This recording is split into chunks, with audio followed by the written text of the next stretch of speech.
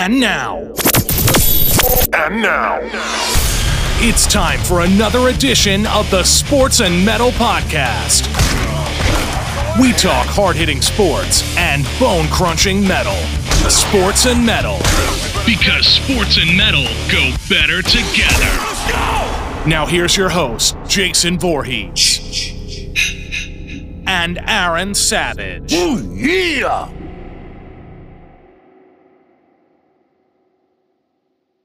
Hey, I'm Kevin. Hey, I'm Johnny Yee. Tune into our radio show, Philly Rock Live. We play the classic hard rock and metal From the 70s and 80s. we grew up on. We play the new music those same bands are making today. And we play new music from around the world. Not to mention the great bands from our own local scene. You will not hear a mix of music like this anywhere else. If it kicks ass, We play it. Philly Rock Live. Thursdays, 7 to 9 p.m. Philly time. On PhillyRockRadio.com. Listen online with your mobile device or even your smart speaker.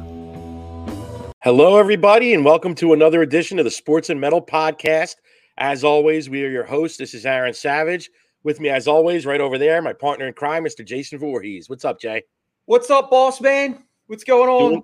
Doing well. I'm loving your shirt. And for those that don't know, we have a very special guest tonight, friends of the show, the superior, top-notch, #1 Stone Temple Pilots cover band in the Northeast, Loungefly. They're going to be coming out in a little bit. But before we get started, I want to thank our sponsor, La Terrain Watches. Make sure you visit their website, laterrain.com. That's LA-TOURAINE.com. You're going to use our promo code SNM. That's the letters SNM as in sports and metal. And you're going to save 10% at checkout.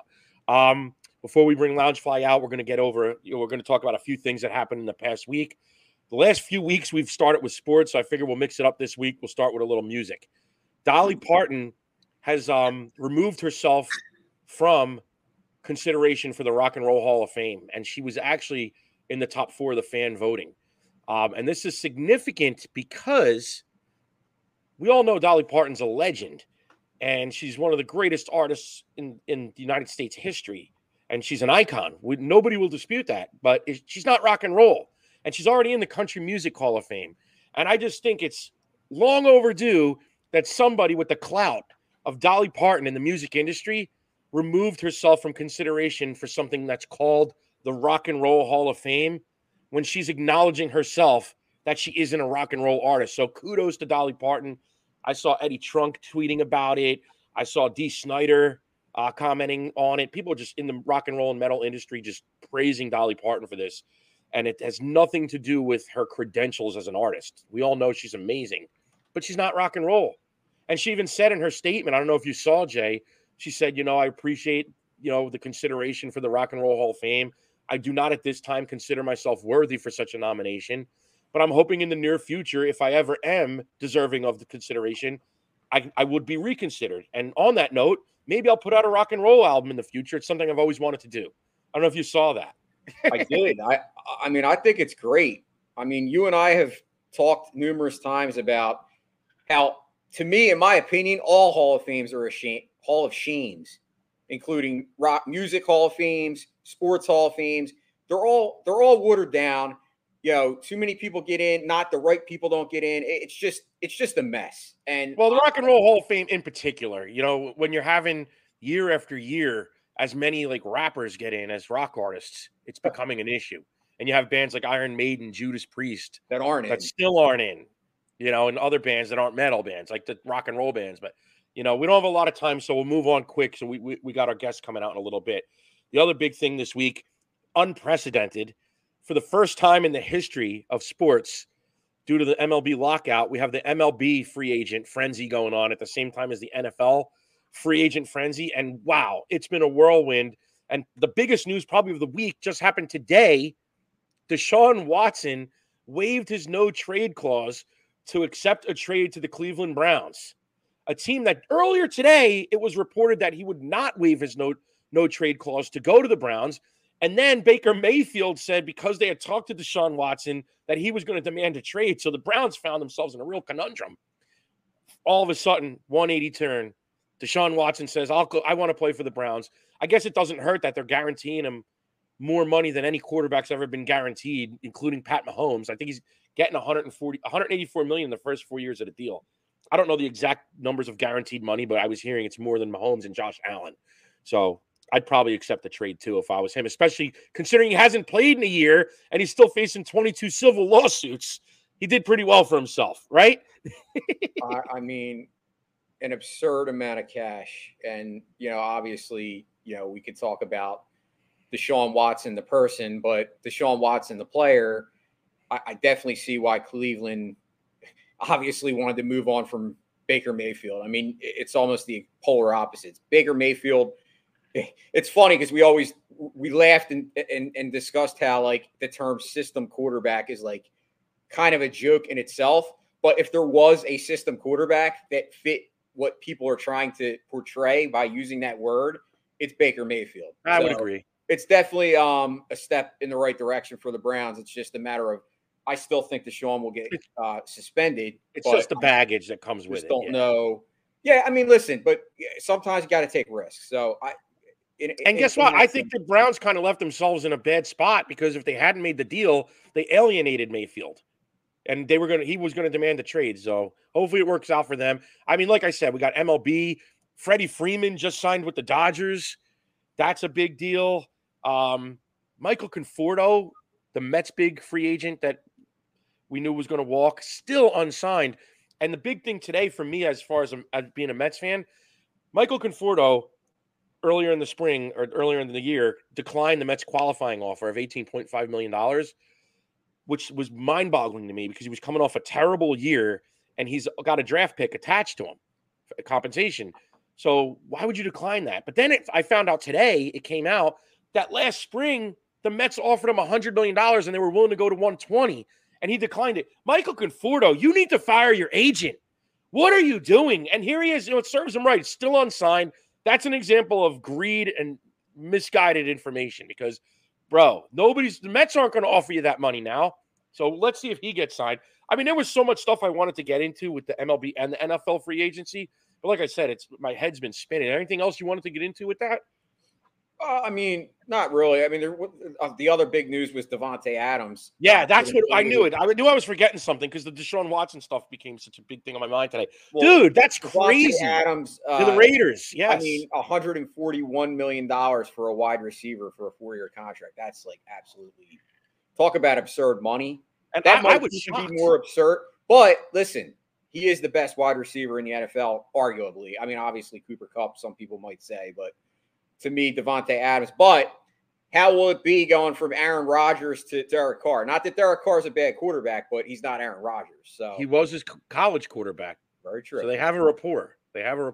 But still, I know he said he wasn't going to play under the franchise tag just last week, I think. How long ago was it? It wasn't that long ago. I can't believe that this trade materialized this fast. I'm shocked.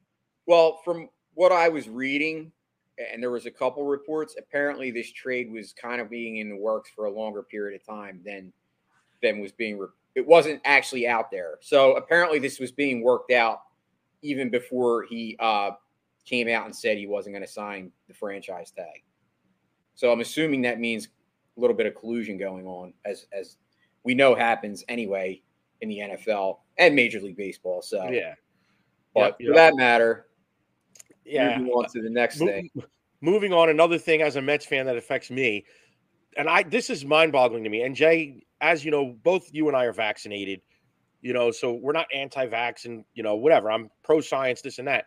But what I cannot understand is with the entire country easing up on mask mandates and vaccine mandates, here you have the city of New York City, the city of Manhattan.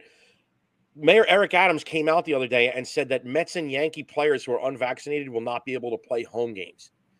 Dude, considering that baseball's played outside and how far apart are the players for the most part, my mind is blown at that we've come this far and only New York City is going to say this right now.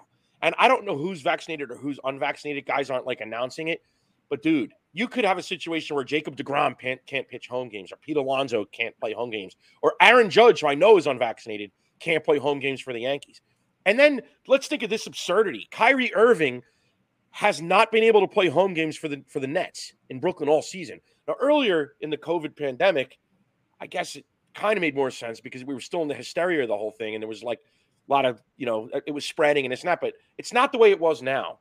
And they've eased the mandates so much that they allow visiting teams, players who are unvaccinated to play. But because the mandate in New York specifically refers to city employees, Mets and Yankees and Nets can't play, but players visiting them can play. So say the Phillies are playing the Mets and the game's in Citi Field. Say there's 5 unvaccinated Phillies. They can play, but any unvaccinated Mets can't play because they're city employees in New York. Where is the fucking sense, dude? So Kyrie Irving, the other day, did you see he actually went to the Nets game as a fan because he's not allowed to play because he's unvaccinated, but he is allowed to go to the game as a fan. So he sat front row courtside as a fan to watch his team play a game that he's not allowed to play in with no mask. He was allowed to go in as a fan, right? But he can't play the game. But the team the Nets were playing were allowed to bring players in that are unvaccinated that can play. What is the sense, Jay? Well, listen. Think about this. The madness. We have said hundreds and hundreds of times we are not a political show. I know, but this is insanity. No. But hear me out. This goes beyond politics at this point. It is, you just use the word insanity. I mean, realistically, and I'm not saying COVID is over because obviously people are still getting it. But like, we have started to move on as a country. You notice it in almost all other jobs and all other walks of life where mask mandates have pretty much been removed. Even, obviously, some people are still, it's their right not to get vaccinated. I mean, obviously you and I are, and, we're not anti-vax, but people have that right. And yes, it's just crazy that somebody can't at this point play a game, but they can go in the same stadium as a fan and under the same guidelines. So, yeah. But and to take it a step further, at some point, it's no longer a pandemic. It's an endemic. So, like, my point is this. I get the flu shot every year. I do. Full disclosure. It's not because I really care either way. It's like I go to the doctor for my annual physical. Doctor says, oh, you want your flu shot? I just say yes. Because it's not that important to me to say, oh, I'm a conspiracy theorist. I don't want the flu shot. I just do what the doctor tells me. Whatever happened to just trusting your doctor? Why does everything have to be forced down our throats by politicians? And my opinion is, like I said, I believe in the COVID vaccination. My opinion is if the government stopped trying to force feed it to people so much that I think the people that were on the fence might actually just start listening to their doctors like they used to. It would become like a thing like, oh, the flu shot, where the doctor says, oh, you want your COVID shot? You want your flu shot when they go for the physical? We'll get there. We'll get there. But it takes time. And here's the thing. I can guarantee you neither one of us go around saying, oh, do you have your flu vaccine? I've never asked somebody in my entire life if they have their flu vaccine. Why am I doing it with their COVID vaccine? I don't care. I don't care. And you know what? Even if I did, it doesn't change this particular thing. If you can go to New York City and play a game as a visiting player unvaccinated, it makes no sense that a player who's an employee in New York City can't play the game. That's unvaccinated. We have a commenter here. It's stupid government control. It is. I mean, it is at this point. And that's the sad part. And again, you can go as a fan with no mask, unvaccinated, but can't play in the game.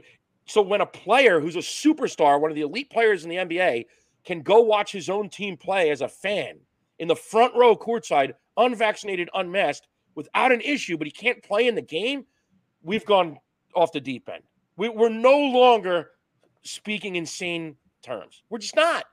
So there's no arguing this anymore. It's like it's got to stop, and something's got to be done before opening day because people have had enough. And baseball fans have had enough. We've talked about it. The 60-game season, the lockout. It's not fair to the fans. They don't deserve it. So anyway, we're going to move on. It's time for our very special guests. Before we bring them out, Jay and I want to play a little promo video, get you pumped up, and then we're going to bring out our special guest, Loungefly, the premier Stone Temple Pilots tribute band. So Jay, hit it. Wrong video.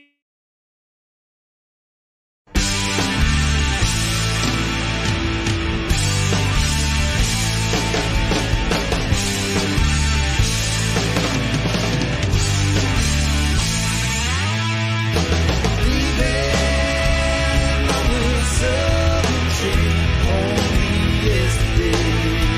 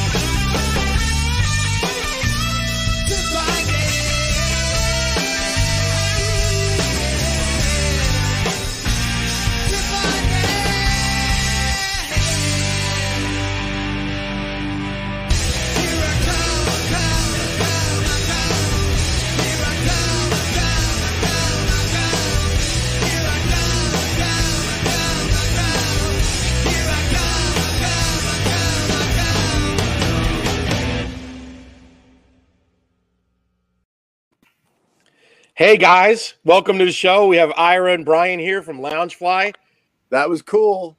Thank you. Yeah, Jay gave a sneak peek of what we have in store for later. He's put the wrong video up for a quick second. No, we'll get to that. I'm Teaser. still excited. I got chills, guys. When I watched that video, I mean, we just had a commenter here. Aaron, why don't you throw that comment back up? Yeah, we have Adam C. I mean, honest to God, wow, you sounds guys just like them. Awesome. legit are the best Stone Temple tribute band I've ever seen, and the only one I will ever watch because you guys just kill it.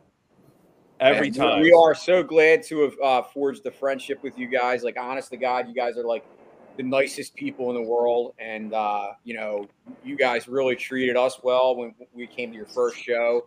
And we'll never forget that. Like, I mean, I got the shirt, and we're just excited to have you guys back. And like I said, you're welcome anytime. So why Thanks. don't you tell everyone what you guys have been up to, and let's get a little, you know, sneak peek of what's to come. Cool. Yeah, why don't you tell us a little about what's going on, guys? Tell us. What do you got up? Well, first off, I think you guys caught me. I had to switch from readers to I'm a rock star. You know, All good. as you guys were putting us in. So I think I got caught in the transition. Hey, it's all good. And Aaron, we'll talk about you, this whole Mets fan thing that I just learned about as I was listening to you. Yeah, I'm sorry. Yeah, we'll get into that another time. But We can get it. Bring it in now. Bring it on. It is sports and metal. Don't be shy. Give this guy some we're grief. gonna start there. I mean, we can start there. Listen, I'm sitting here on my porch, and 5 minutes that way is Philadelphia, right? So I mean, you know, Yep. I mean, I got you. There's a lot of love here, but I'm just feeling some kind of way. But I'll get over it. I will tell you this. And maybe it'll make you feel better. My two favorite single-season ball clubs ever are the '86 Mets and, believe it or not, the '93 Phillies. I knew you were going to say that. Love that team. And ask Jay. In '93, you may remember the Mets were awful. They lost 105 games. Awful team. And like in spring training, I don't know what it was. I remember I predicted to one of my buddies, the Phillies are going to win the division, and nobody predicted that they would, and they did. And obviously they had Dykstra, who I love. Obviously he was a Met. And I'm telling you, I just love that down and dirty team. I love the Mullets. I love Crocker. I love Dave Hollins, Pete Incaviglia. And I was at so many games that summer at the Vet, and it was rocking. So there you go. Yeah, all Make right. it feel a little better. All right, I feel good. So what are we up to?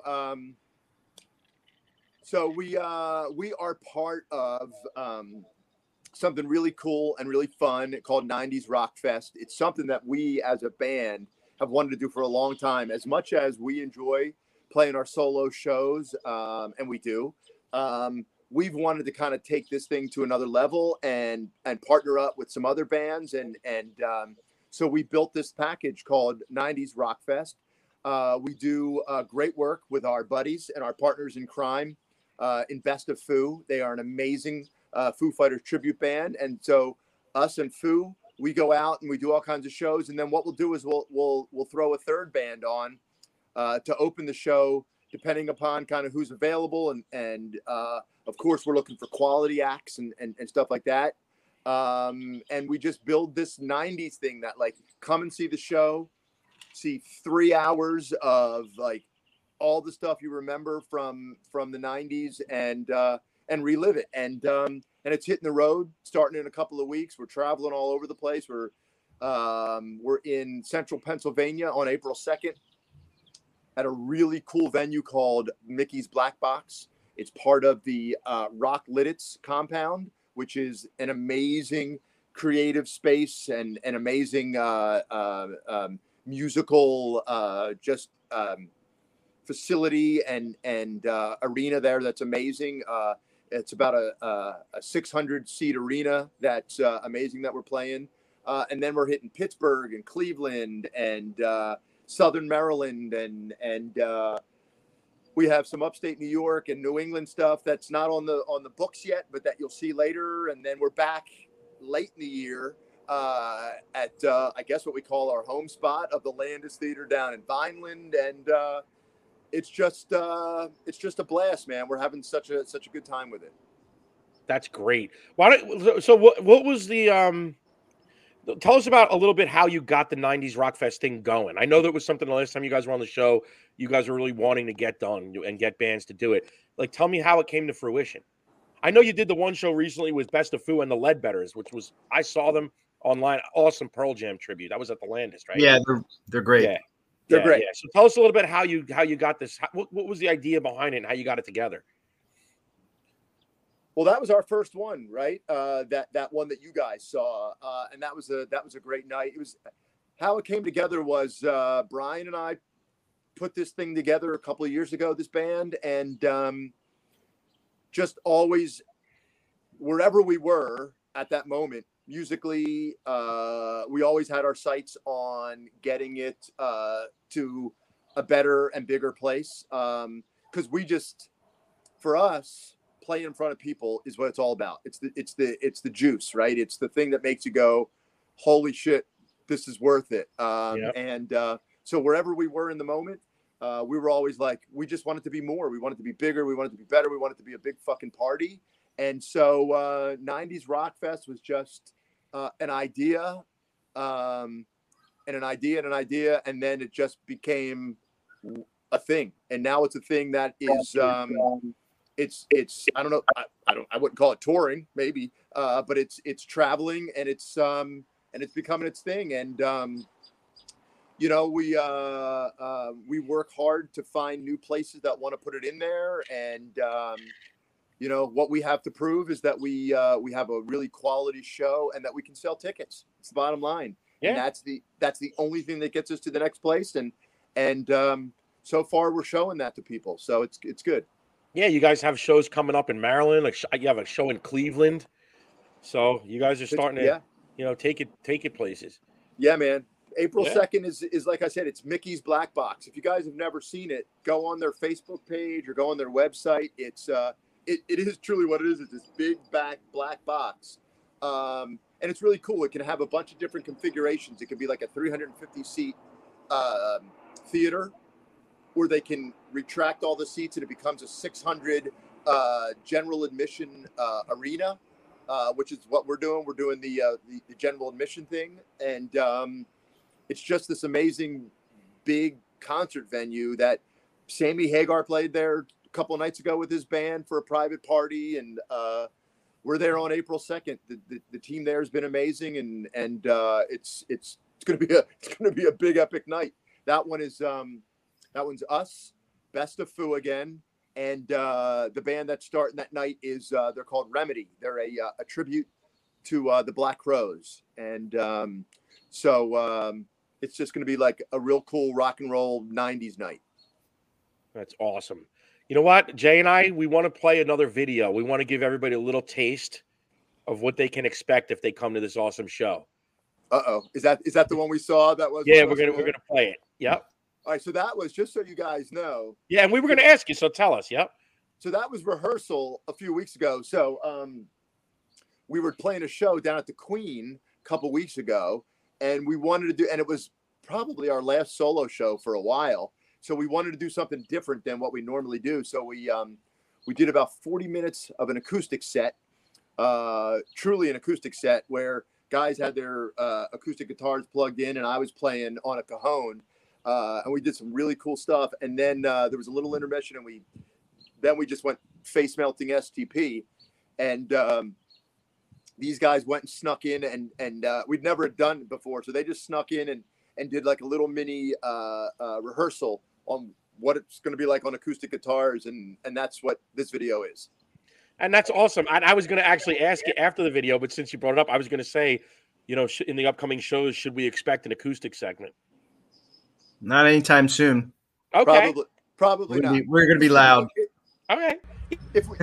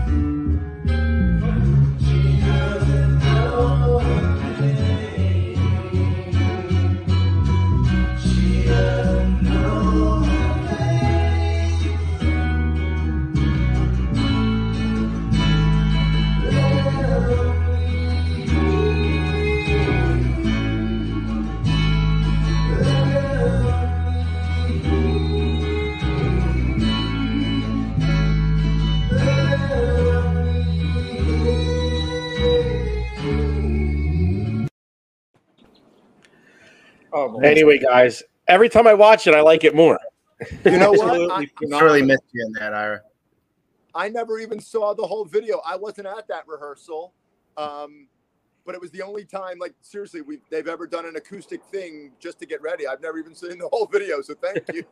Awesome, you're welcome. Yeah, And you got Brian, I love the harmony vocals, and I love Oh, your little rhythm guitar during the solo. Oh, thanks. Yeah, Scott. I our mean, guitarist, he's a great singer. And I'll tell you, and he hits the solo note for note. It's authentic STP, Yep. you know, Thank you. which is all you can ask for if you're going to see a tribute band. We're really tuning up to be loud on this one for August. Sorry. All for- good. That's Yeah. all good. But like I said, I mean, anybody that is a Stone Temple Pilots fan would appreciate that because you guys are on point. Oh, thanks. That's totally STP unplugged right there. I mean, I love the face melting, but honest to God, you guys, that to me, like I said, when I hear acoustic, segments like that, it, like I was telling you earlier, the intro video gives me chills. I got like an extra level of a chill when I listen to that acoustic. And your vocals, I mean, not just you, Scott, the whole band, but all of and Richard. Let's not forget Richard. He's an amazing Like, bass player. Amazing. Like honestly, it's realistically like I'm listening to Stone Temple Pilots. Like more so than any tribute band. Like everybody in the band plays the part like to a T. And Yeah. there's Thank you. I'm not trying to keep gushing over it, but it is. You guys really are. Oh, go on. It's like, oh my God, every time I hear it, and then Aaron was like, yo, you got to check this video out because I hadn't even seen it. And I that's actually the first that I saw the whole thing just now. But like listening to it, it's just like, oh my God. If you weren't looking, realistically, if somebody heard that and didn't see the video and they just heard the song, Right. you can't get Thank more you. authentic. You can't. Yeah. Well, you asked that question earlier about how did this happen. I mean, that's what we wanted to do, right? And we had to find the right guys, and that took some time. And then it had to become a show, and we're just lucky. And here's the other thing we're lucky about, and I can say this, it's crazy. Like the four of us love each other. Like it's insane. I've been in bands for a long, long time, and there's always a little something, right? Little maybe one of the guys with another one. This is four guys that have a blast. If you look at our pictures or our videos on our page, you see guys smiling at each other and having fun. And when we see each other for a rehearsal, we hug it out, and when we leave, we said we'll see you soon, and we hug it out, and it's and that comes off on stage because it's a fucking blast, and we love it. Oh yeah, 100%. We could see that. Yep. Camaraderie. Like that's the word that comes to mind to me. Like brothers, like basically like brothers in arms. You guys all have each other's backs, and you could see it in not only in your work ethic, but your dedication to getting better at your craft. Like you guys just don't settle. You're always looking for the next best thing and the next best way to improve yourselves. And like I said, that to me is the difference between somebody being mediocre or good at their job, which let's face it, it's not a job because you're having fun, but it's still technically it's an income, obviously to a certain extent for you guys. But more so than that, it's the difference between being mediocre or good and being great. And you guys have that. Like I see it not only in the way that you guys, I mean, like I said, the first time we had you guys on, you guys were at practice rehearsal when you came on the show. Like that right there just shows that you guys are dedicated.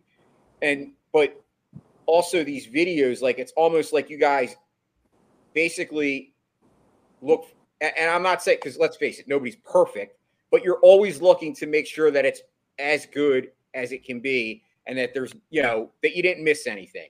Yeah, and Jay makes a good point. Even down to the appearance. Yeah. It's funny that you say that. We had a rehearsal last night, and when you come to somebody, we got some cool new stuff coming. By the way, we have a couple new songs in there, and we also have we also have some samples that we're using to start some songs like that are just like kind of take the show to a next place, that give it some real sounds from the records. We got to rehearsal last night and we were talking, and on one of the new songs, we were arguing over whether the fact that the chorus goes in on an upbeat or it goes down on a downbeat. And just one beat, we're like, oh shit, that goes on a downbeat, you know? And we were playing it up because everything else was on an upbeat. And for you musicians, you're like, oh, okay, I get it. But like, that's what it is. We want the downs to be downs. We want the ups to be ups. And we want it to be where we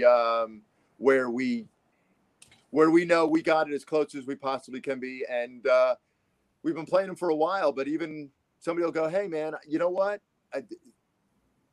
It's really this, not that. And all of a sudden it becomes that. And wherever it was, we just try to get it a little better every time we get together. That's awesome. That is awesome. So Brian, why don't you tell us kind of what you've been working on? Just practicing in the band. You mean for the band, or? Well, just in general. Like you know how like you told us your story about how you kind of went from quiet, shy guy to, you know, lead front man. Basically, It's like almost like you changed your role as far as like, you know, who you were. Just tell everybody about that maturation, because honestly, that's like a huge thing. Like you should really take pride in that, because listen, thanks. I got to be honest with you. I'm very shy, but sometimes it's like you look at yourself and you're like, dude, I got to come out of my comfort zone. You know what I mean? And like doing that shows that's exactly it. Yeah. A lot of maturity.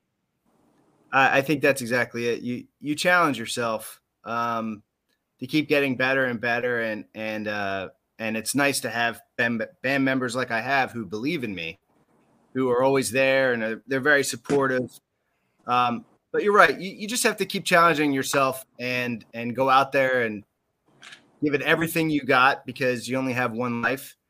And it's been a good journey. I think there's still a long ways to go. I think there's always ways we can improve. There's always ways we can challenge ourselves. And whenever we reach that point, then we have to find bigger and better goals. And that's the only way to handle it. Well, I remember the first time we had you guys on, and correct me if I'm wrong, I remember Ira saying when he thought of doing this, the first person he thought of to be the front man was you, Brian.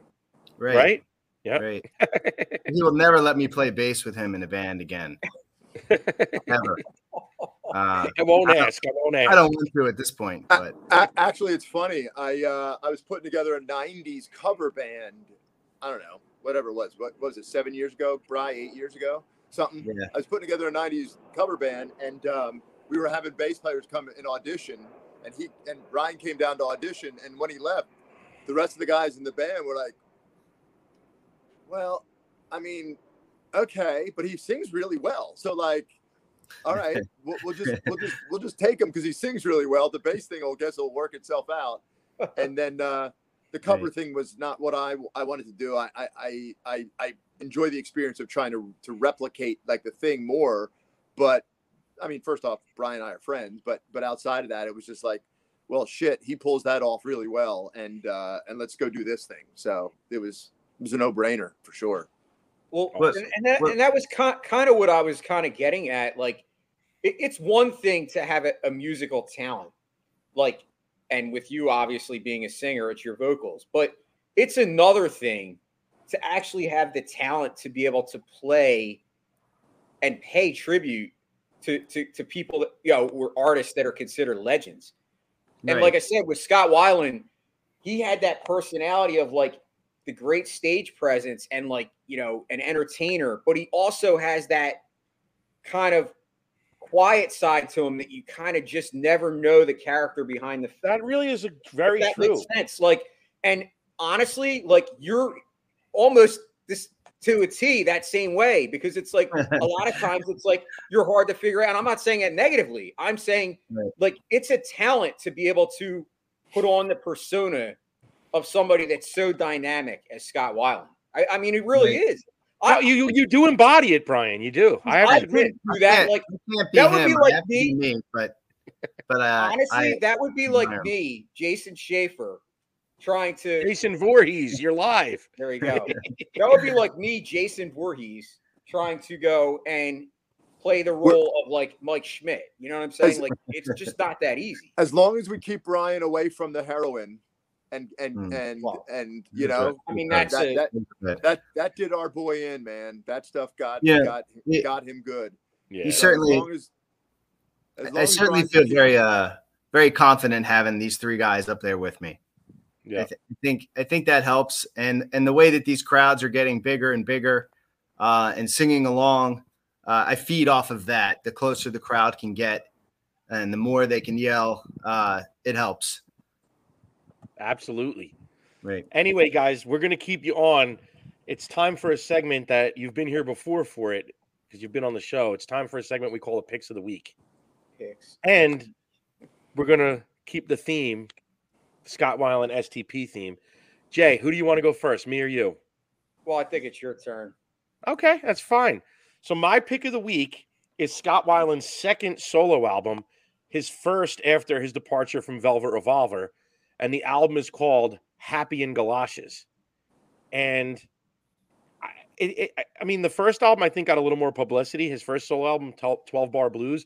But it's the second one that I actually prefer, Happy in Galoshes. It came out, like I said, right after his departure from Velvet Revolver. He claimed that he was sober during the recording of it. I have a feeling he wasn't. I don't know if I ever told you guys this. I saw Velvet Revolver many times.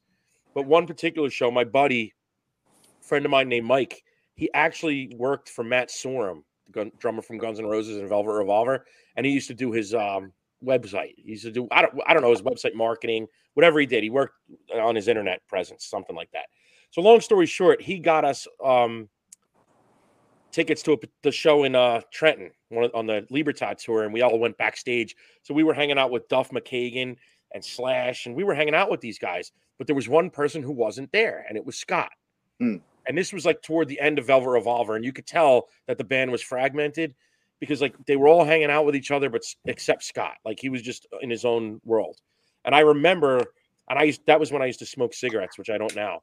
This was back in like 2006 or 7, I guess. No, it had to be 2007 because Libertad came out in 2007. It must have been 2007. It was the Libertad tour, and I went outside with one of my buddies to smoke in the back, and a limo pulls up, and Scott Weiland gets out of it, and he walks up.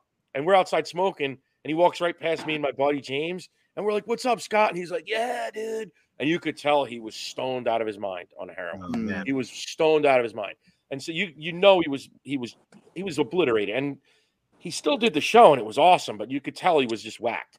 Wow, so anyway, man. Happy in Galoshes came out not too long after that, so I can't imagine he was sober because that's why he was out of Velvet Revolver, and that's why STP had trouble getting back with him at that point. But the album is just great. And I think the title is really cool because happy in quotes in galoshes kind of personifies the man that Scott Weiland was. Like, was he ever really happy? And it's like kind of like you're not happy when it's raining, right? Galoshes, it's raining. It's kind of a play on words. Like he's only happy when it's raining. So I thought the title was really cool.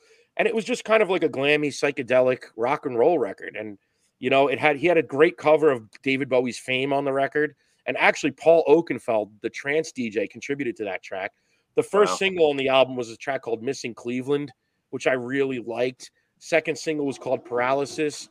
I mean, long story short, it was just a really good record top to bottom.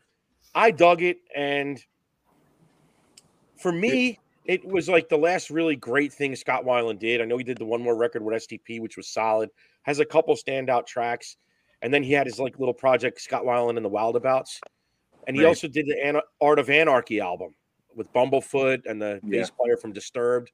He kind of like disowned that project. But Happy in Galoshes to me like exemplified the man that Scott Weiland was. And if you haven't heard that album, I highly recommend picking it up. You know what, Aaron? You bring up something too. You talk about Scott as a guy, right? And how you could tell the band was fragmented.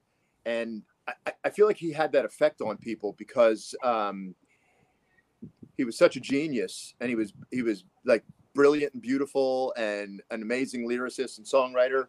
And yet, if you knew him, I guess as a person, of course I didn't, you were probably frustrated by how he just threw all that away, right? And Yeah. and because I've seen interviews with the other guys from STP, the DeLeos and Eric Kretz, and they talk about him the same way. They're like, fuck that guy. Like they loved him, and they were so angry with him, for getting what he had. And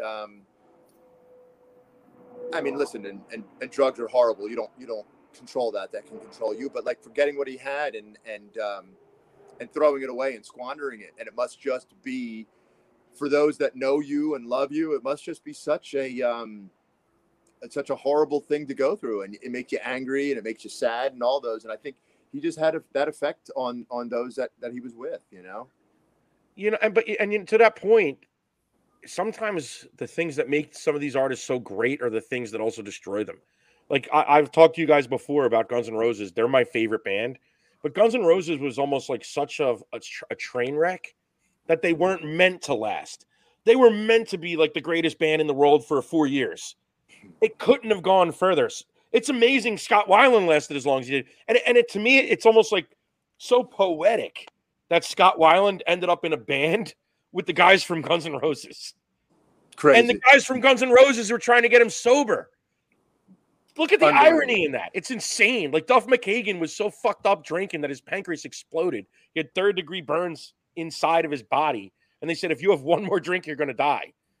And like, if you look at Duff McKagan now, he's ripped. He does triathlons. He's like the super smart guy. He writes a column for ESPN, the magazine.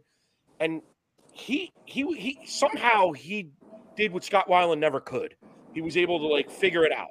And Duff McKagan did everything he could to try to help Scott. If you look at the Fall to Pieces video, the Velvet Revolver Fall to Pieces video, there's some great reenactments of Scott going through his addiction and withdrawals and Duff trying to pull him off the mat. But I mean, again, like Guns N' Roses was very similar in the sense that sometimes it's just not meant to last. And the things that make these artists so tortured are the things that make them great. As sad as it is to say. A lot of guys don't make it out. Janis Joplin, Jimi Hendrix, Bon Scott. Scott Weiland lasted a long time, and I wish he was Lane still Staley. here. Lane, yeah, so many of them. Yeah. Yeah. It's amazing when you think about that era, since we're bringing it up. Kurt Cobain, dead. Chris Cornell, dead. Lane Staley, dead. Scott Weiland, dead. I mean, somebody has got to rap Eddie Vedder in bubble tape and tell him not to leave the fucking house. Because he's the only one still standing. And I don't want to say lesser known, but, Shannon Hoon, right? And another one, Shannon Hoon's gone. Who recently passed away from Mark Lanigan. Yes.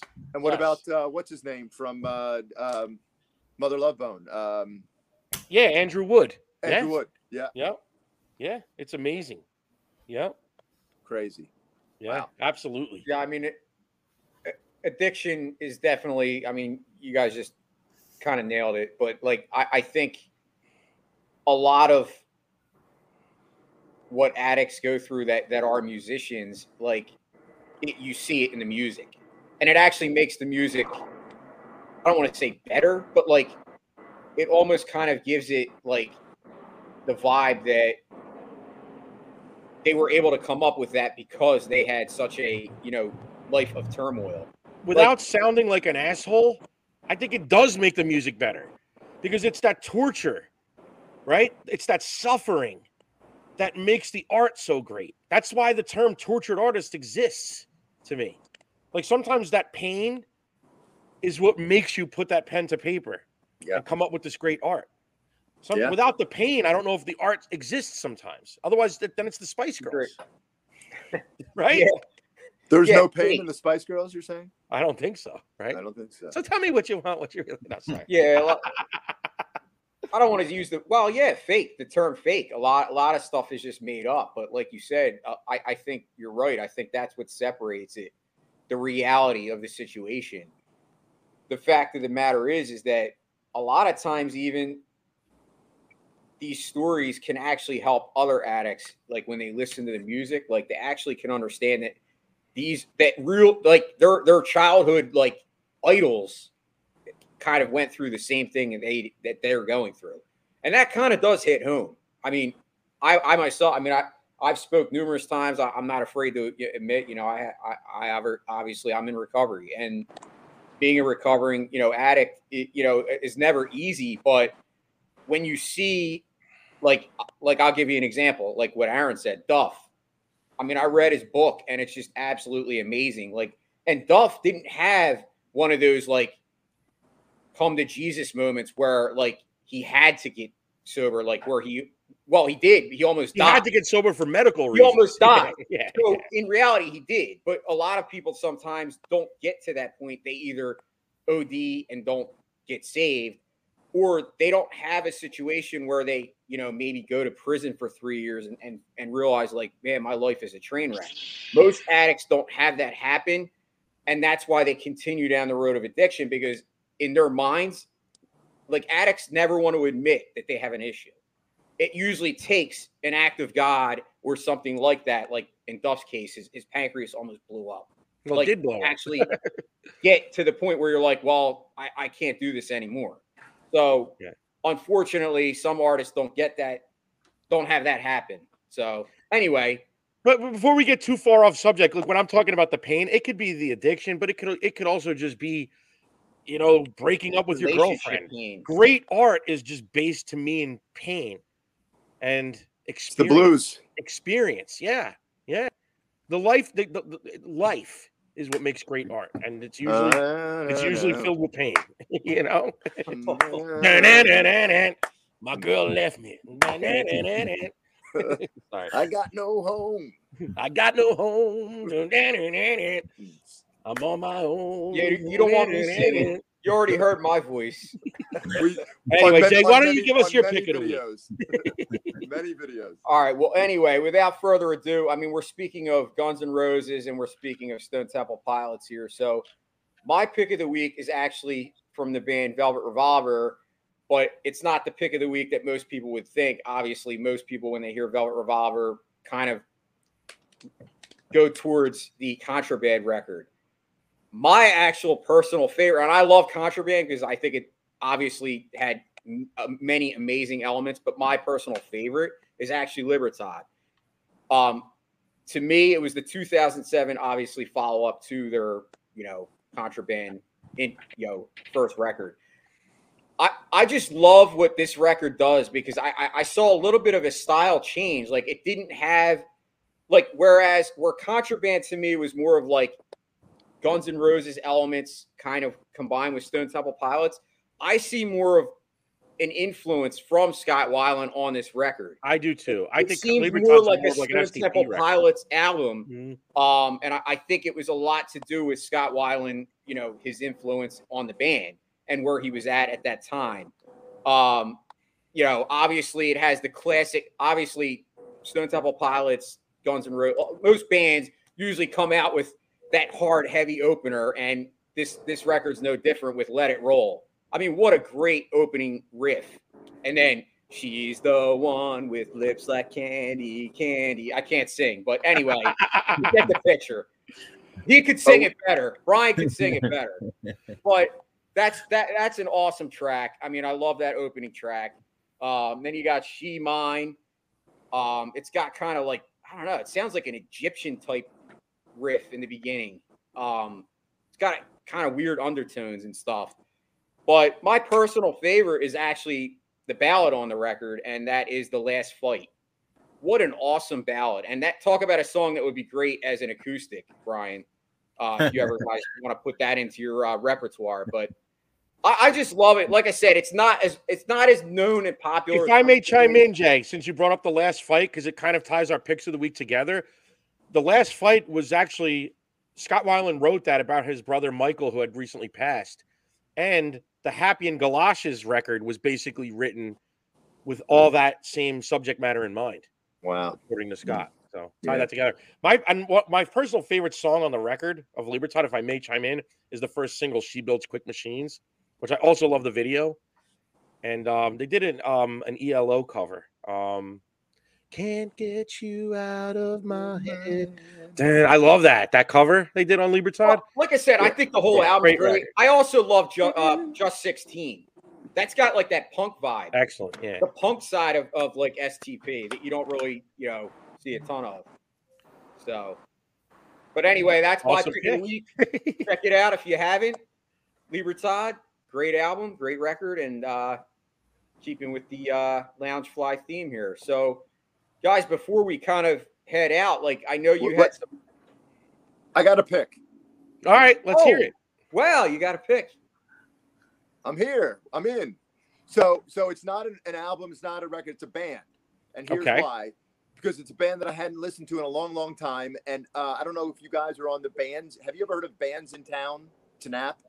I did not know that app. No. So check out Bands in Town. And what you do is you'll get, you kind of set preferences for what you like. And you get all kinds of updates. This band's coming and where they are in your radius and all that kind of stuff. And I got a Bands in Town notification the other day for a band that I hadn't listened to in probably 25 years. And I went, oh shit. First off, they're coming to Penn's Peak. I want to go see them. But I've been kicking the jams out in my car ever since. And that's King's X. And excellent band. I forgot. Like, it had been so long. And I'm just like, it's loud in my car. And I'm getting fired up. And I'm like, I'm going to see King's X because damn, they're good. Those records were produced like phenomenally. That just like the product. First off, the songs are great. The musicianship's amazing, but the production of those songs, I mean, fantastic. I'll hold it up against. Yeah, it's insane. Just how well done those records are, and so I just got to throw some King's X out there for you guys. Absolutely. So you got like a dual pick of the week. What's the name of that app again? Bands in Town. Bands in Town. Awesome. And Brian, do you have something that you wanted to add? I got nothing.